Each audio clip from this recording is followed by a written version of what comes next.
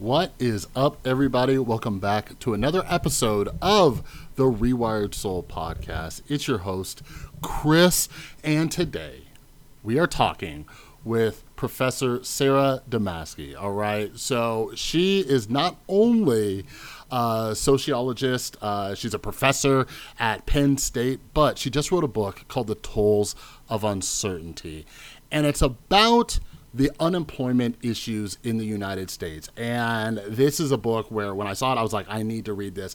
And like, not getting too much into my personal story, but I've been unemployed many times. All right.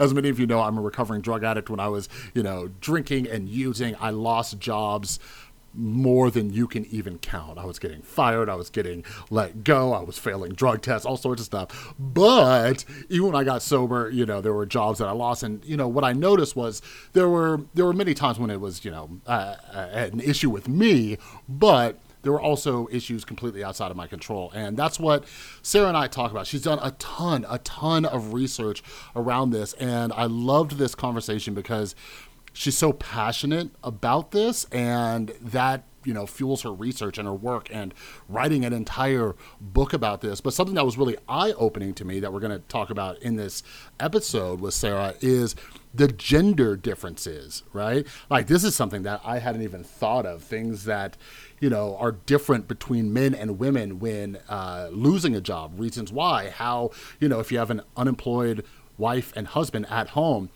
things are different within the household and household responsibilities. And Sarah dives into all that in her book. And we talk about that a little in this episode. But also we talk about just so many other things that I don't think we take into consideration because, especially during the pandemic, I live in Las Vegas. A lot of people, I know work in the service industry and, they lost their jobs because of the pandemic and places shut down here in Las Vegas. So we often don't think of reasons why people lose their jobs or the struggles to get a job and all these things. And it's important that we think about this so we can have a little bit more empathy for people going through this. But this episode, Sarah and I even talk about our relationships and a little relationship advice and how we divide up chores and everything like that, because that's actually something she discusses in her book. So it was a really fun, interesting conversation. I hope you guys enjoy it. So make sure down in the description below, you follow Sarah over on Twitter, and please grab a copy of her book, The Tolls of Uncertainty, and learn a little bit more about the unemployment issues that are going on in the United States. All right. But also, while you're down in the description, make sure you're following me on social media as well, at The Rewired Soul over on Instagram and Twitter. Not only do I post whenever there's new episodes up, but I also talk about, what books I'm currently reading, upcoming episodes, because sometimes these episodes come a week or two later. So you'll see like who I'm talking to and what's in the pipeline and all sorts of cool stuff. So make sure you're following me on Instagram and Twitter at The Rewired Soul. All right. But anyways, without further ado, here's my conversation with Sarah Damaske about her new book, The Tolls of Uncertainty.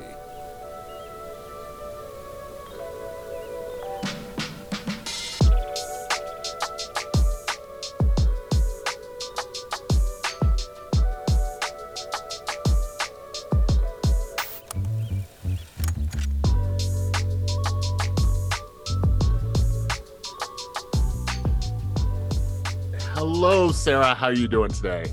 I'm good, Chris. How are you? I am amazing, and I'm so excited to talk about your book. So for those who don't know you, can you give us a little bit of who you are, what you research, what you study, and what this book is about? Sure, absolutely.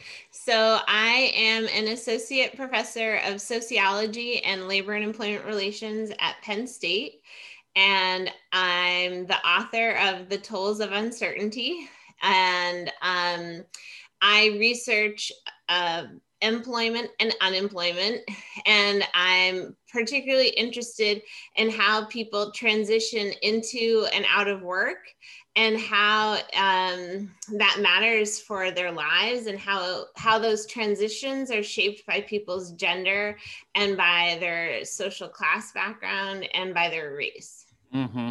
Yeah, yeah. And the tools of uncertainty, like you brought up so many things that I wasn't even aware of or hadn't even thought of. And that's one of the reasons, like we were just talking, like that's one of the reasons why I read so much. Cause I'm like, there's a lot of stuff I don't know. So I need to get, these different views and opinions and people who are studying and researching this stuff. So one of the main things in the book that you talk about is the differences between men and women, the different experiences with being unemployed. And everybody listening needs to go get the book. But what are some of the main ones that you feel that people aren't aware of that, is different between men and women? Well, I think that, can I take a step back actually Yeah. and talk? So one of the things that I was really interested in, and one of the things that I think the pandemic has done very nicely for me, although it's been such a horrible thing, is that it's made people aware that women lose jobs too and become unemployed too. And I think that one of the things that I was seeing a lot of in the literature and in stories in the media when especially with the Great Recession and being called a man session and everything, that there is so much focus on unemployment being something that happens to men. And while it's true that men were who first lost jobs during the Great Recession, women actually lost a lot of the jobs once the recovery started to happen. And they didn't get jobs back as quickly. So it started looking out like the Great Recession was impacting men a lot more, but women were just trailing behind men and they were losing jobs and becoming unemployed too, and their stories just weren't being told. So part of where the interest in this book was what came from was I was thinking to myself, well, where are the women's stories in this? We're looking only at what's happening to the men, and I want to know what's happening to the women too, to understand if they're experiencing things the same. Yeah. So with what you noticed about, women losing jobs and, the kind of recovery, what would you say is the primary source of that, or the cause? Like, I'm always interested in like the root cause. Like what are we missing? What's at the very bottom layer of this, like that's causing that? Of why they're losing jobs or why there's a difference? Why they're losing jobs? Because from what I'm understanding, men were getting jobs and returning to work, and meanwhile, women were losing jobs. Like, why? After the recession. So Yeah. I think so. One of the things is interesting, I think, is that they're losing jobs in different industries, and so the industries that and the occupations that men were employed in during the Great Recession were hit harder first. And then we didn't have extra income. And so we stopped spending as much. And that's when the service industry started getting hit harder. And that's when school budgets started shrinking. And that's when all of these other occupations that women are employed in started to shrink too. And so that's why women got hit second, because the men got hit first when there was a retraction in manufacturing and some in the car industry, we saw all those closures right away. And then women kind of trailed behind. And so one of the things that we're seeing in this recession was, and that was caused by the pandemic, was that women were hit first because of where the closures happened, right? That the closures happened in schools right away, that they happened in service sector, in restaurants, in places where women were more likely to be working than men. And so kind of keeping an eye on what types of industries are being hit and who's more likely to work in them. Because one of the things that we know is that men and women actually work in really different jobs because we have a highly segregated labor market even today. So one of the things I say in the book is that even if women and men do the same job, they often don't get paid the same or have the same job title, right? So if you're a woman and a man and you both work in a hotel cleaning, one of you is a maid and one of you is a janitor, and one of you gets paid a lot better than the other, even though you're essentially doing the same task. Mm. right? And so that's how segregated our work is by gender. Yeah, and something else that you brought up in the book, and this is going to be a two-parter question. So the first part is kind of, gender roles and like household responsibilities, because women are often seen as, the caregiver, and cleaning and cooking and stuff like that. And something that you researched and talk about in the book is how men don't take up as much responsibility. So a guy, for example, loses his job, and maybe you can articulate this better than I do, but a guy like loses his job and now he has nothing but free time, but he's not upping the amount of housework he's doing or upping the amount of stuff, with the kids and all that. So can you kind of talk about what you found when it comes to the responsibilities and roles when men versus women are unemployed? Yeah, and I think that's it. I think you articulated it very well, Chris. Thank you. Nice. And what I end up calling this the guilt gap, because women talked about how guilty they would feel, how guilty they would feel if their husband would come home and they weren't doing something. They had to be doing something to make up for their job loss, and they talked about taking on all of the household chores. They had already been doing more than their spouses were before they lost a job, and then once they lost their job, they were doing everything. They were cooking meals every night, doing all the dishes, all the laundry, all the cleaning, all the childcare work. And the men were like, well, I lost my job and now I cook Tuesday nights, right? Yeah.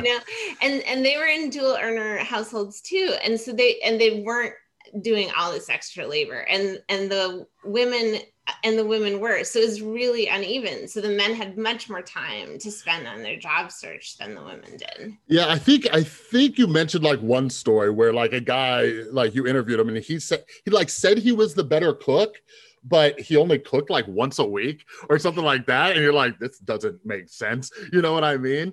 And that kind of stuff is really interesting. But like you said, so what we're not realizing too is that takes away from a woman's time to look for work. And let me ask you this.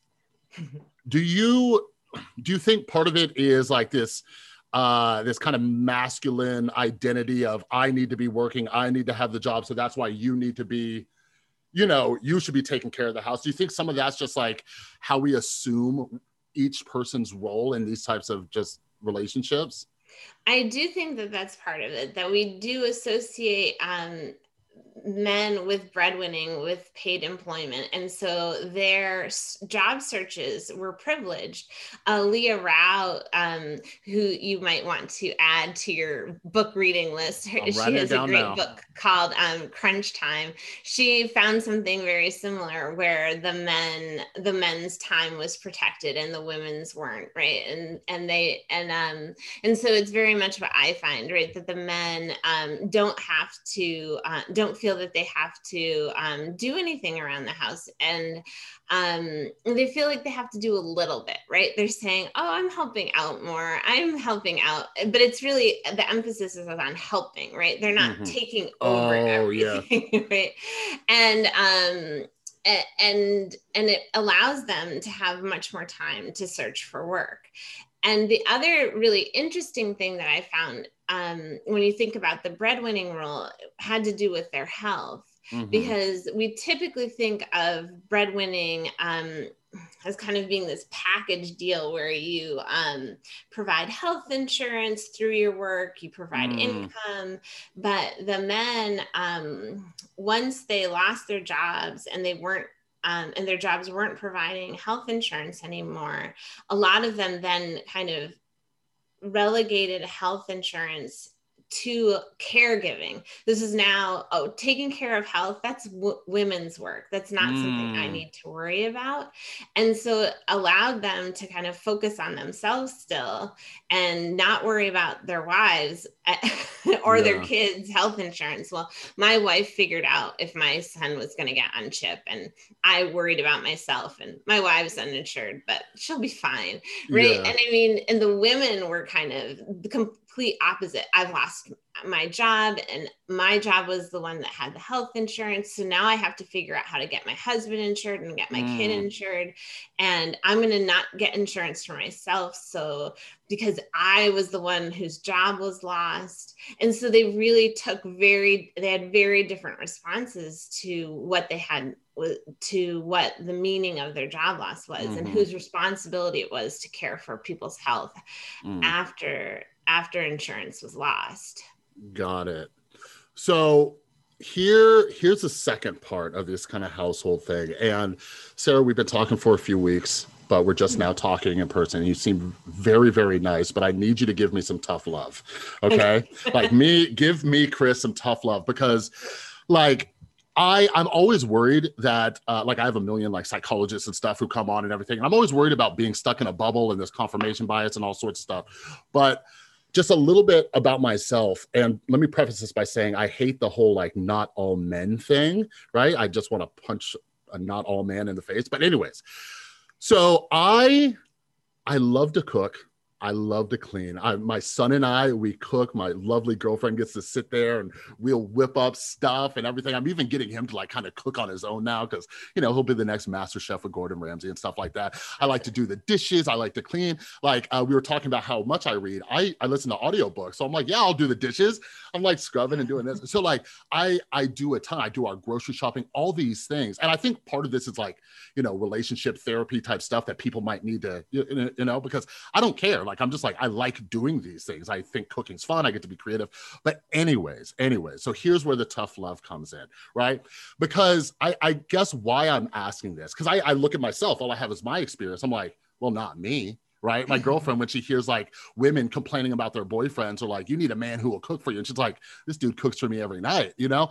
So I guess, you know, half of it is like, my brain's like, well, not all men. But the other part of me is like, what can I do to encourage people? Or like, I don't know, like, is there something like, I don't know, because when I listen to these problems, I'm like, how do I make a change or help other people or get the word out? So yeah, feel free to like, be like, hey, Chris, well, that's just one instance out of a million or whatever. I can take it. I promise you, Sarah. So lay it on me. So your listeners can't see, but I'm kind of polishing a halo over Chris's head right now. Very impressive. So I think that one of the important things to think about is to have these honest and open dialogues with your partner about what the labor is, and to be making sure that you have all of the labor on the plate. Like, what is all of the labor that is being done in the household, and not just the tasks that we like, because cooking is one of the tasks that is one of the easier ones to pick up, and because it is one of the ones that we know that men are most likely to pick up. And so what about those toilets? Yeah, no, exactly. I was just thinking too, like I neglected to mention like what she does, right? Like we have two amazing cats. She does the cat stuff. You know what I mean? Like feeding and the litter boxes and all that. So it's a division of responsibilities for sure. Yeah. And so what I would say is that one is that we can have these honest conversations about like, all right, so you're doing a task that you're good at and you enjoy, and that I maybe don't like as well, and I'm glad that you're taking on. And I'm doing a task that I'm good at and I enjoy, and that you don't enjoy as well, right? And then what do we do about some of the tasks that neither of us are as crazy about? Because everybody's got a toilet, and I don't think anybody really likes cleaning them. yeah, exactly. You know, and this is what I say in my class with my undergrads. Like, these are the types of conversations we should have with partners before we partner with them, or once we've partnered with them, because a lot of people don't end up taking a class with me before they're partnered. Like, how do we start to have these conversations, and what types of labor do we have to think about, right? Allison Damager, who's a PhD candidate at Harvard, has done this great work on the mental load. So once you have kids, who is thinking about some of the labor, figuring out what the kid's going to do for the summer, thinking about how that kid's school schedule is going to look, who's doing all of that mental labor, right? Mm. And how do we make sure that we're both sharing that if that's appropriate in our relationship, like constantly checking in. And I would say the other thing that it sounds like you're doing that is really, and I've got a Zoom that's telling me, do you want to update? I just updated not yet. So no, not right now. So the other thing is that when you have kids like your son and you're modeling this behavior, that's one of the most important things, right? Is that we have new research out suggesting that,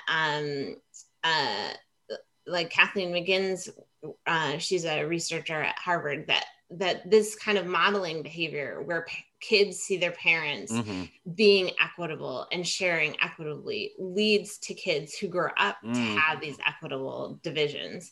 And that's really important as well, right? And so it's both kind of continuing to have these conversations about what's fair and doing it and modeling that in front of kids who will then do that as well. Yeah, no, absolutely. Like I love like making content and stuff because I'm a huge nerd who just loves to read and stuff. And I like relaying that to people, but I know I can't teach everybody or whatever, but I do have my son. And I think about that, when we're cooking, we're cleaning or, whatever. I'm like, okay, cool. He's going to make his partner very happy someday, and I'm like, at least if I feel like all hope is lost, I've instilled that in him. But I want to touch on something. Go ahead. I was just to say, and as someone whose spouse is a very good cook, I will say it is an excellent thing to have a spouse who cooks nightly. I am very pleased. Right? Yes. Yeah, there's definitely some things too that my girlfriend cooks better than I do. So like on those nights, I'm like, here, you handle this, whatever. But you mentioned too, like when we're like when you teach your undergrads and stuff, like when we're getting like in a relationship and stuff, these types of things aren't conversations.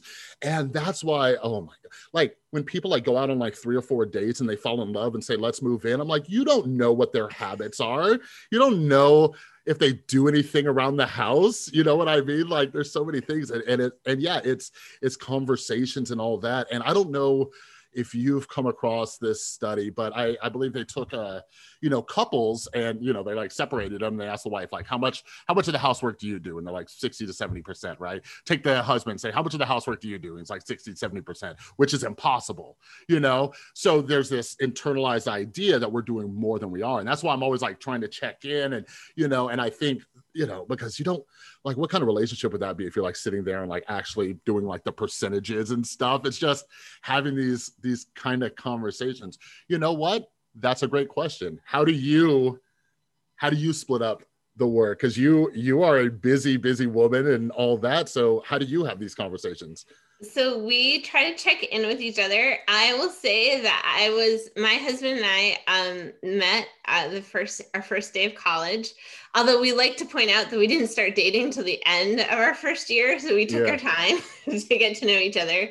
And I wasn't a sociology major in college, but I did take a sociology class towards the end, and I read Arlie Hochschild's classic book, and I highlighted it, and it's called The Second Shift. It's about men's and women's division of labor, and I tabbed it and I gave it to my spouse, and that they're committed for the long haul when they're willing to read it and they decide to stay. And so we have conversations about it. We check in. We cook together. He makes the mains, I make the sides. We swap who does the dishes every night, so no one feels stuck with them because neither of us love the dishes. There are some tasks each of us do. Most things we share, and we try to be pretty 50-50, and we check in pretty regularly to see how we're doing.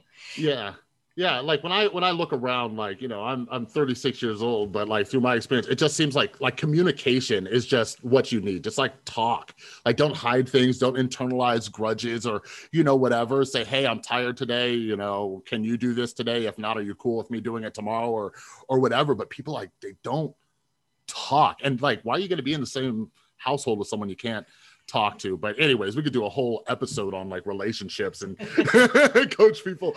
But, so back to the unemployment, you you early on in the book, you have a chapter called like the paths to job loss. And I think that there's a lot of, I don't know another word for it, like ignorance around what leads to job loss, right? Mhm. Like when I see, just the wealthy or whoever and calling people lazy and all this, you're like, oh, you lost a job. Like, it's very victim blamey ish. And trust me, I've worked with people who deserve to get fired. But what do you think are some of the misconceptions? Like, you really get into the nuances of what can lead to a job loss, but what do you think a lot of people are unaware of, or what have you seen like regularly that's kind of like not really highlighted when it comes to why people lose their jobs? Well, I think that one of the things that I say in the book, and that I'll start off with here, is that the vast majority of Americans will experience at least one bout of unemployment in their lifetime. Mm-hmm. And I think that most of us don't recognize that. And without understanding that, we think of it as something that happens as something that happens to somebody else, Mm. right? Not as something that happens to us.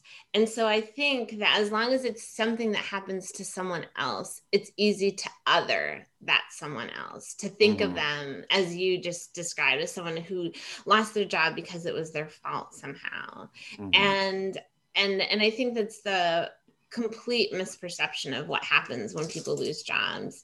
Because one of the things that I try to make very clear in the book is that firing people is and downsizing, or whatever kind of language you want to use, is an everyday practice in American business today. Mm-hmm. And it has become baked in to how American companies practice. Yeah. It's how they balance their how they balance their books at the end of the year, right? So if profits aren't looking good, if one of the easiest ways to turn from red to black is to have fewer people on your payroll, Mm-hmm. because you have fewer expenses. People are some of the most expensive things companies have.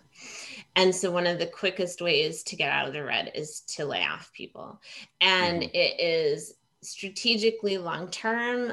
Research suggests not always the best idea, but Yeah. it is a very quick and easy way to practice employment relations. And since the 1980s, it has become steadily part of what companies do.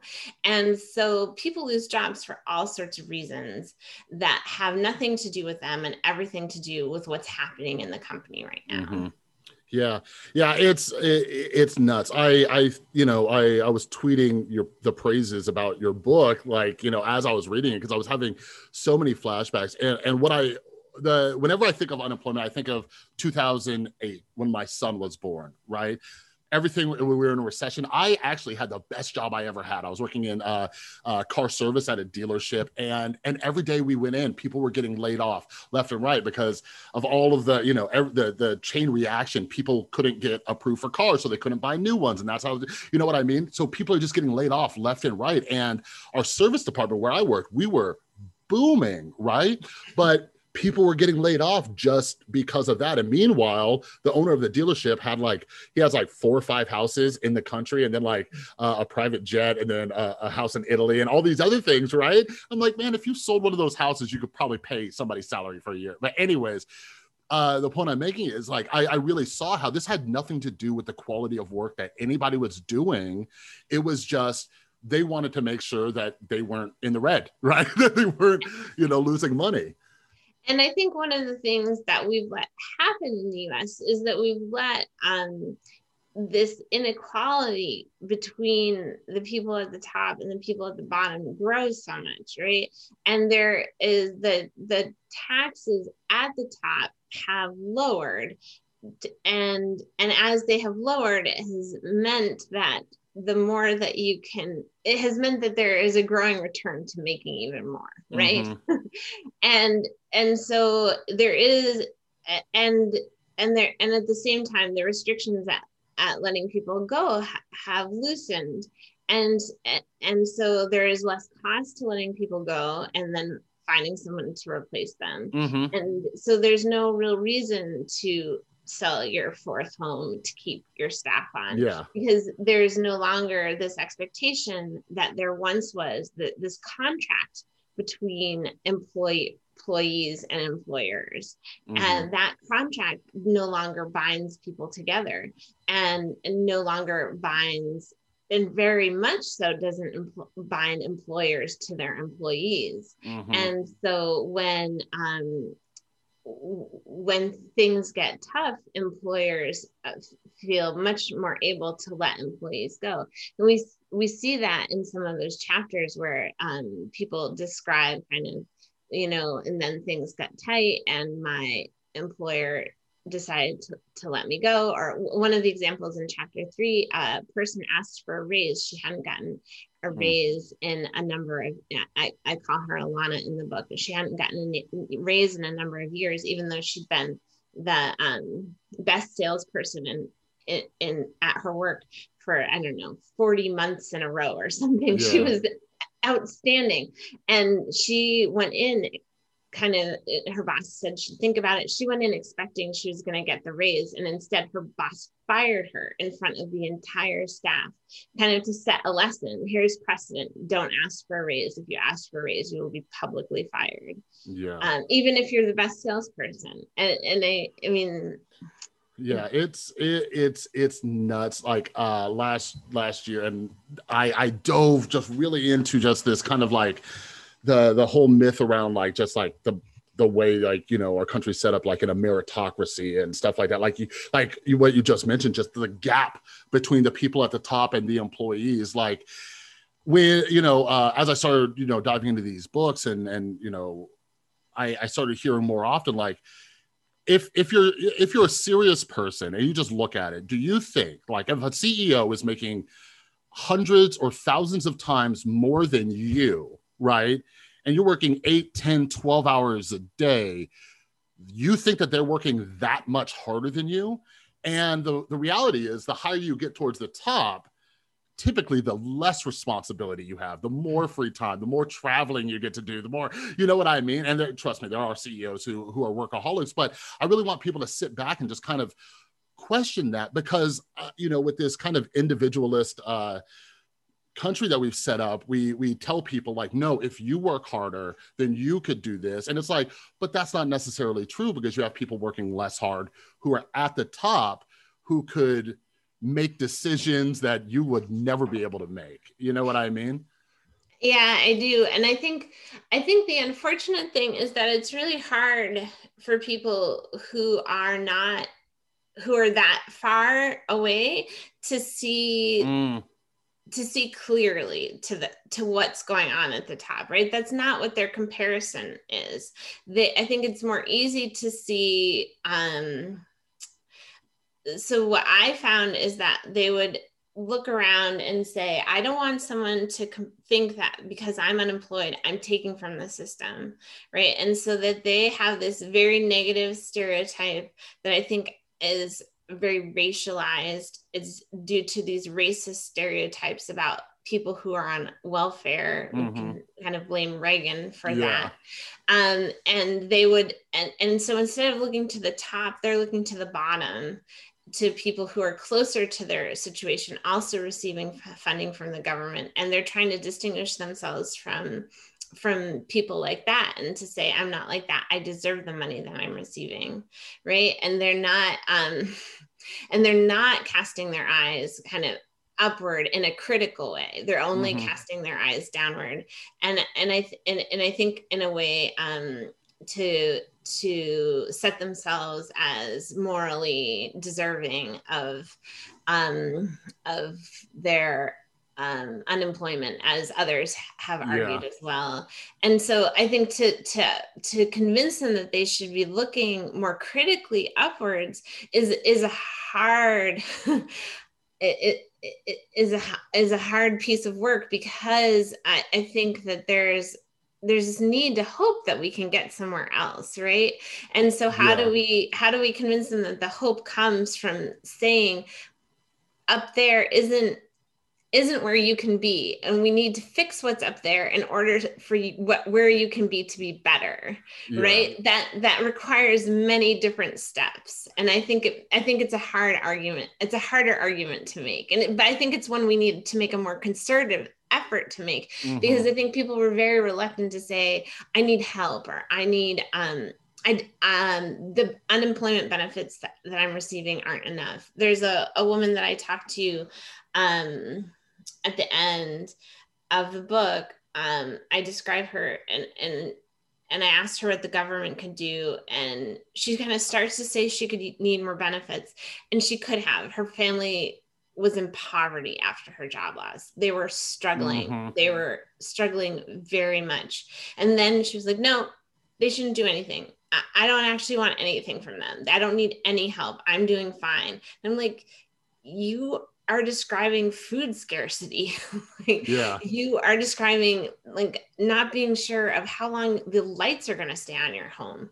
This is not fine. This is in need of help. If anyone is in need of help, it is you, and you can't articulate it because you don't want to be seen taking government funding. And I think we need to figure out how to make people able to have that conversation Yeah. where it's okay to need help.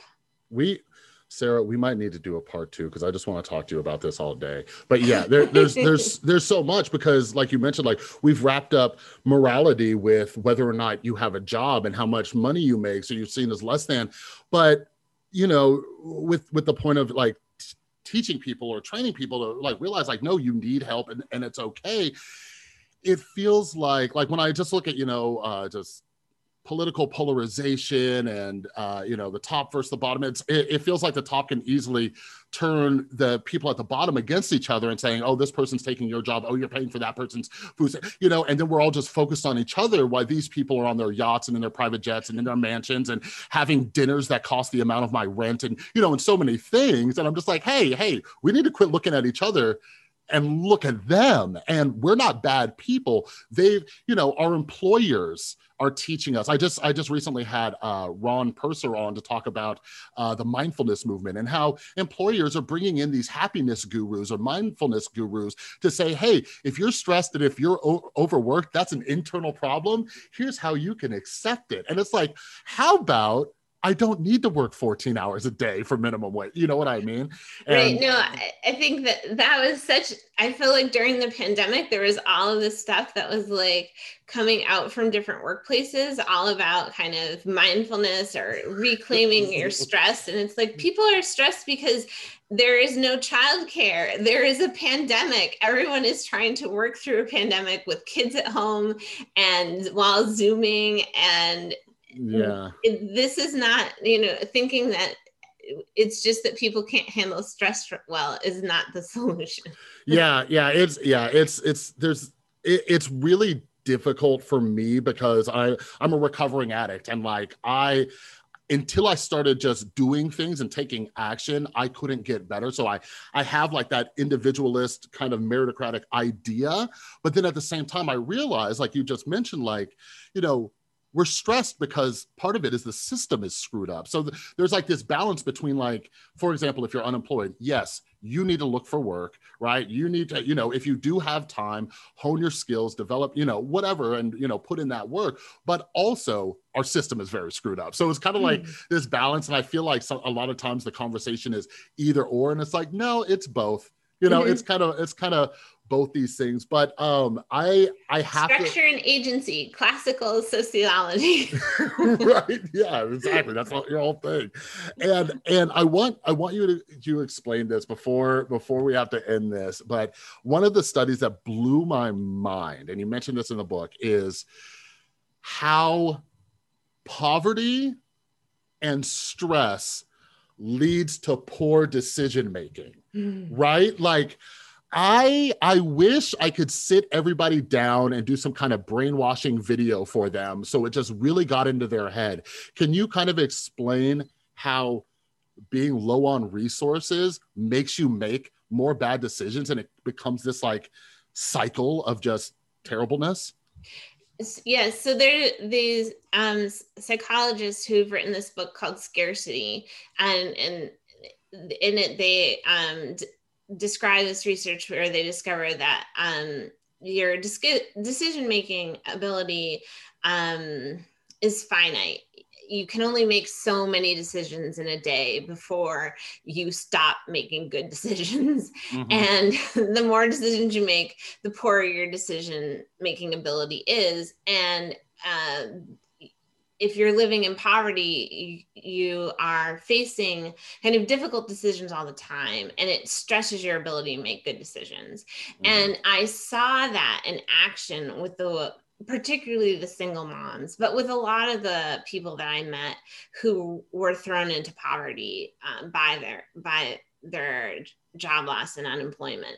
And the problem is that when you lose a job and you go on unemployment, you are in most states at best making half of what you used to make. And so if you were working in a low wage job, you are automatically in poverty now, because you're making half of minimum wage.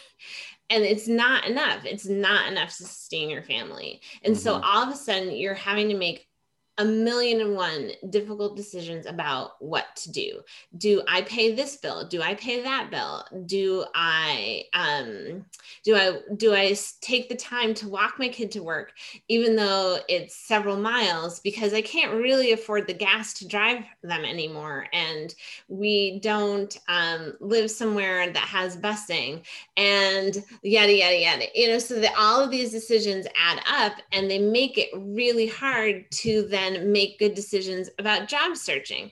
And for some people, it becomes impossible to think about job searching because you're spending so much time figuring out how to keep the heat on, how to keep the lights on, how to keep food in the cupboard. Because if you go to this food pantry on Tuesday, then you can't use them again for a month because they don't allow you to go more than once a month. And so then you have to figure out if there's another food pantry in another town, if you're allowed to use that one, if you don't live in that town. And if you go to that food pantry when you go to the unemployment center, so they're just making so many decisions, trying to strategize about how to get by, that their ability to think about how to find a job is greatly diminished.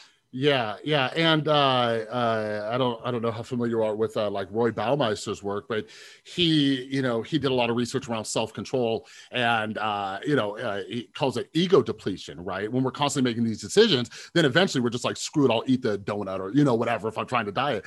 But I see that because I used to have such a terrible problem with impulse control. But when I look back, like when I go to the gas station and it's like, should I put $4 in or $7 in, right? Because I might want a snack, you know what I mean?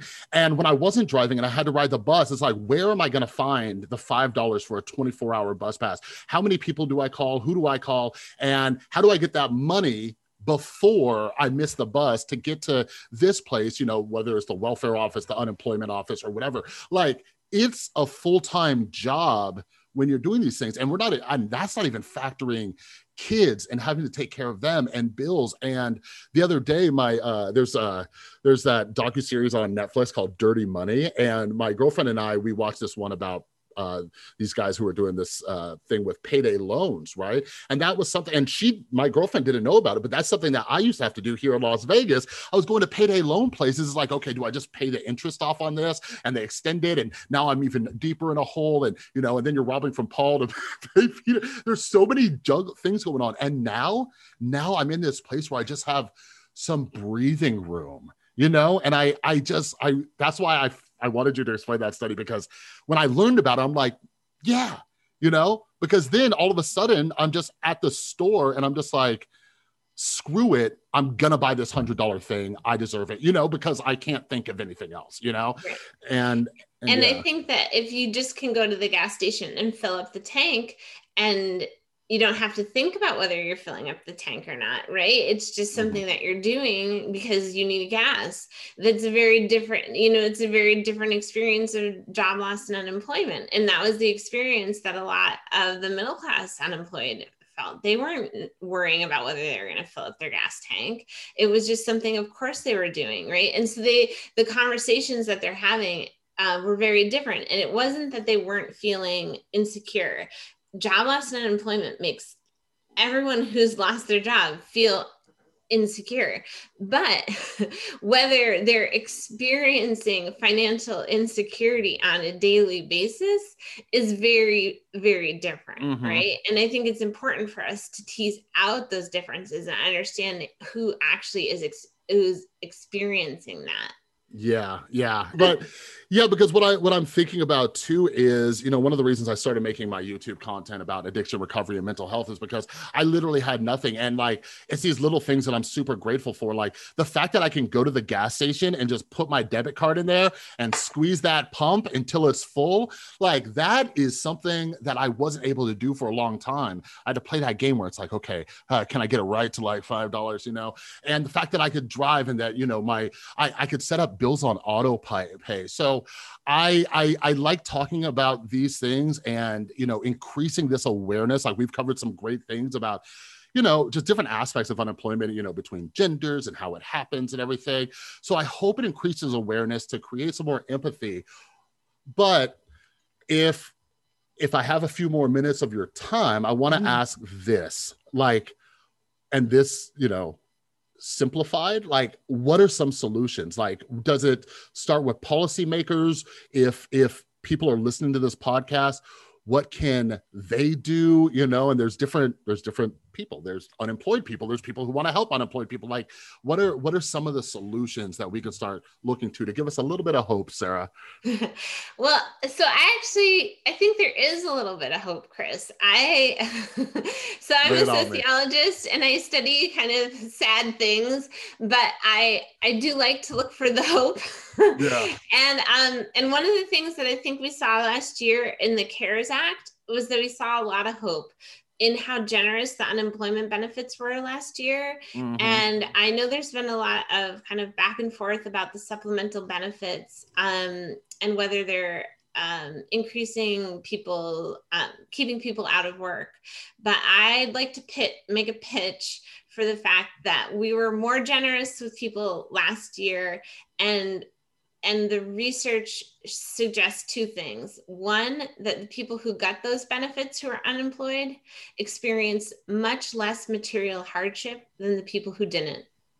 So first off, it suggests that they did exactly what FDR and Francis Perkins originally intended unemployment benefits to do, to keep people from experiencing that material hardship that can happen when they're unemployed. And that's a really important thing that I think we don't hold on to enough, that we want to hold on to more, that we want to hold on to this idea that unemployment benefits is our insurance against this hard time that does happen to most people, and that we want it to prevent them from experiencing that material hardship. And that when we are generous with them, it does that.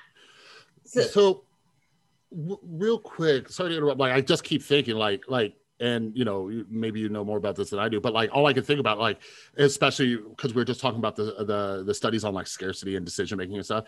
Like, does UBI fix this? Like, is that like something, or is that like not feasible? Or well, I think UBI could fix this in a different way, but I think what we actually could do is fix the unemployment insurance program. There is a proposal out there that's been put together by some of the really great minds who are thinking about unemployment all the time. It's been put together by 6 think tanks and nonprofit organizations. They released it in June. They're suggesting that we federalize the unemployment insurance program. Currently, it's a federal state partnership, and we let lots of states do whatever they want. And what many of them want seems to be to not support the unemployed. And it's really underfunded right now. So someone like me, someone who's a professor, someone who's got a middle-class job, probably pays all of their federal unemployment insurance in their first paycheck tax in the year, right?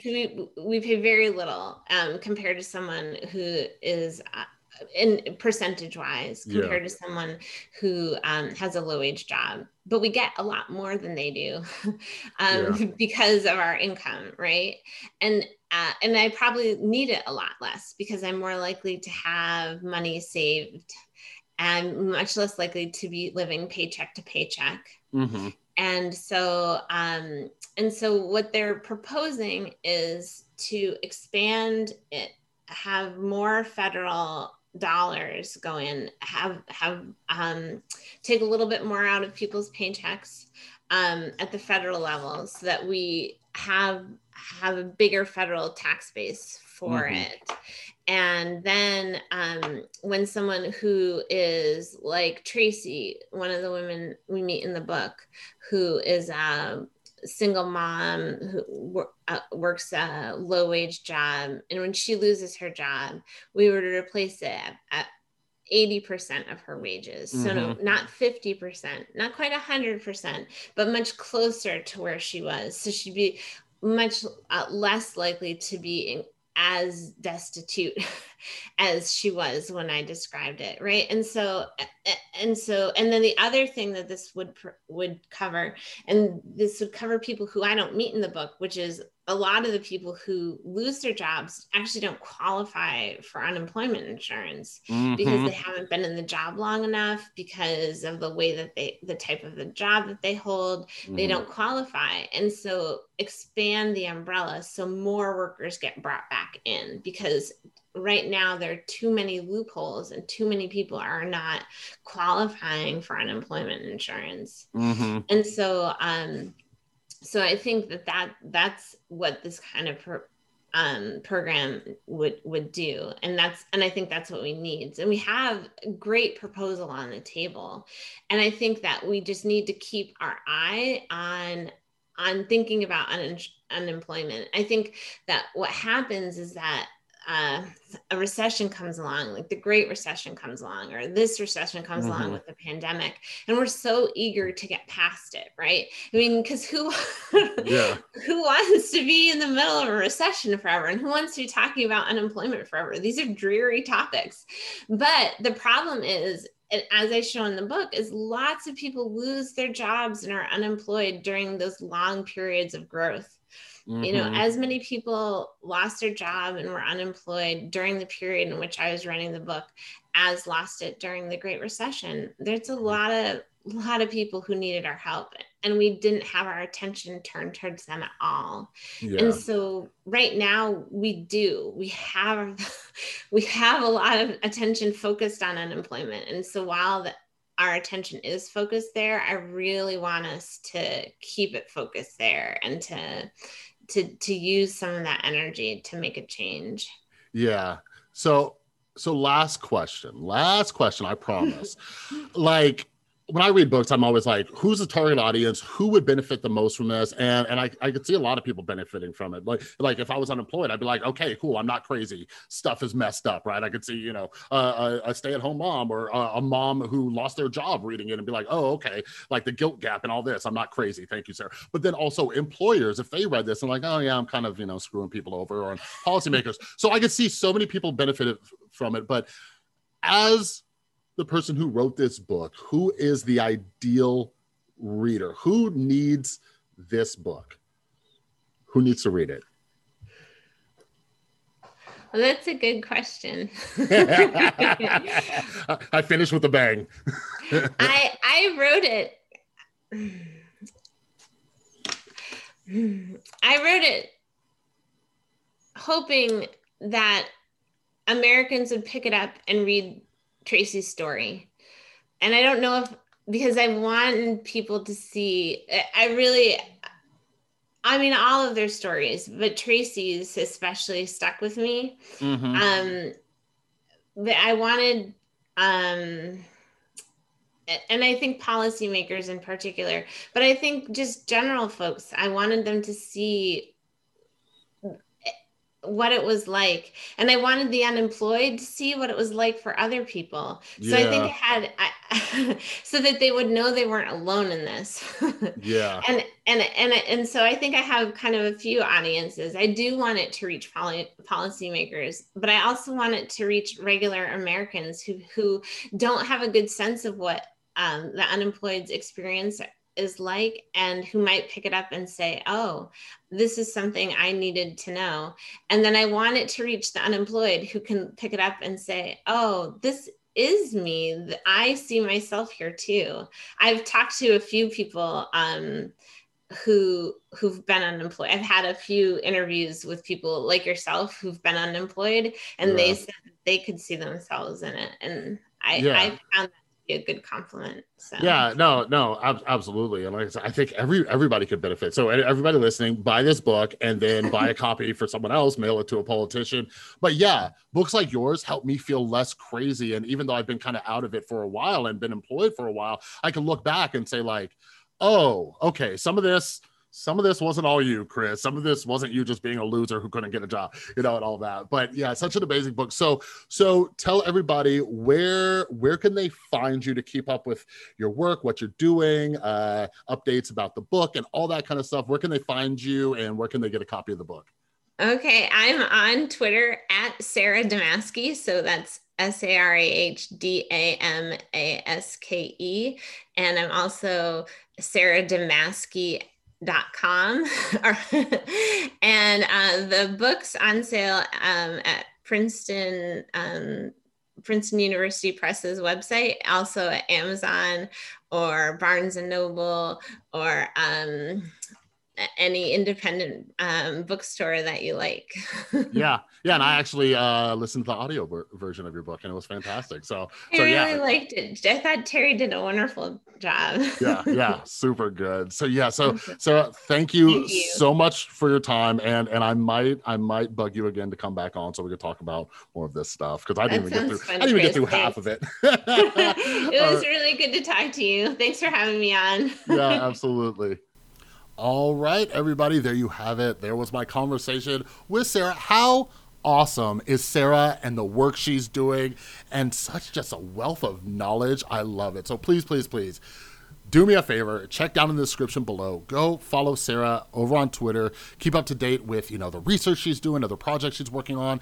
But most importantly, grab a copy of her book. And like I always say, like, you guys think I'm joking, but I'm dead serious. Grab 2 copies of her book. One for you, one for someone else. Like this week, this is the 3rd episode I've done talking about different social issues. Previously, we were talking about kind of the education system. But when it comes to these social issues, I think a huge, huge part of this is that we just don't know. We don't understand the nuances, the little details, and different factors that come into play. So when I say get 2 copies of the book, one for you and one for someone else, it's I really think these are important issues that more people need to know about. And hopefully I can figure out how to kind of, sweet talk some of these publishers into hooking your boy up with some books so I could do some giveaways and stuff. So, aside from following Sarah and getting a copy of her book, all that stuff's linked down in the description. Follow me on Twitter and Instagram at The Rewired Soul, because I'm telling you, something I am working on is trying to figure out a way to get copies of these books, to start doing giveaways, and it'll be on social media. So make sure you're following me. All right. But aside from that, if you're new and you enjoyed this, make sure you're following or subscribe to the podcast. And if this is like your 3rd or 4th episode and you're not following or subscribed, I don't know what you're doing. Just this way you get notifications and all that kind of stuff. And it also helps with the algorithms, along with you rating it and reviewing it on Apple. And if you share the episode, like if you're sitting here and you listen to this, you're like, wow, I didn't know this. Or if you're like, wow, I wish more people knew this, share the episode. That also helps with the algorithms. This is a very, very new podcast, and I'm very grateful with how much it's growing and taking off, because we talk about such cool subjects and I love books and all of that. But when you share and stuff, it reaches even more people, and we could build this awesome community of people who just love to learn and all that. All right, but if you want to support the podcast in any way and support my reading habit, down in the description you'll see links like you can become a patron. I've self-published some books mainly on mental health. They're available at therewiredsoul.com.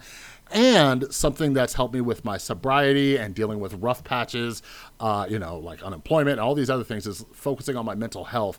And there's an affiliate link down below for BetterHelp Online Therapy. It's a service I've personally used. It's great. You work with a licensed therapist from the comfort of your own home, and it's affordable. All right, so check that out. There's an affiliate link for BetterHelp Online Therapy. But huge thanks again to Sarah for taking some time to chat with me about her book, The Tools of Uncertainty, and make sure you grab a copy and go follow her, all right?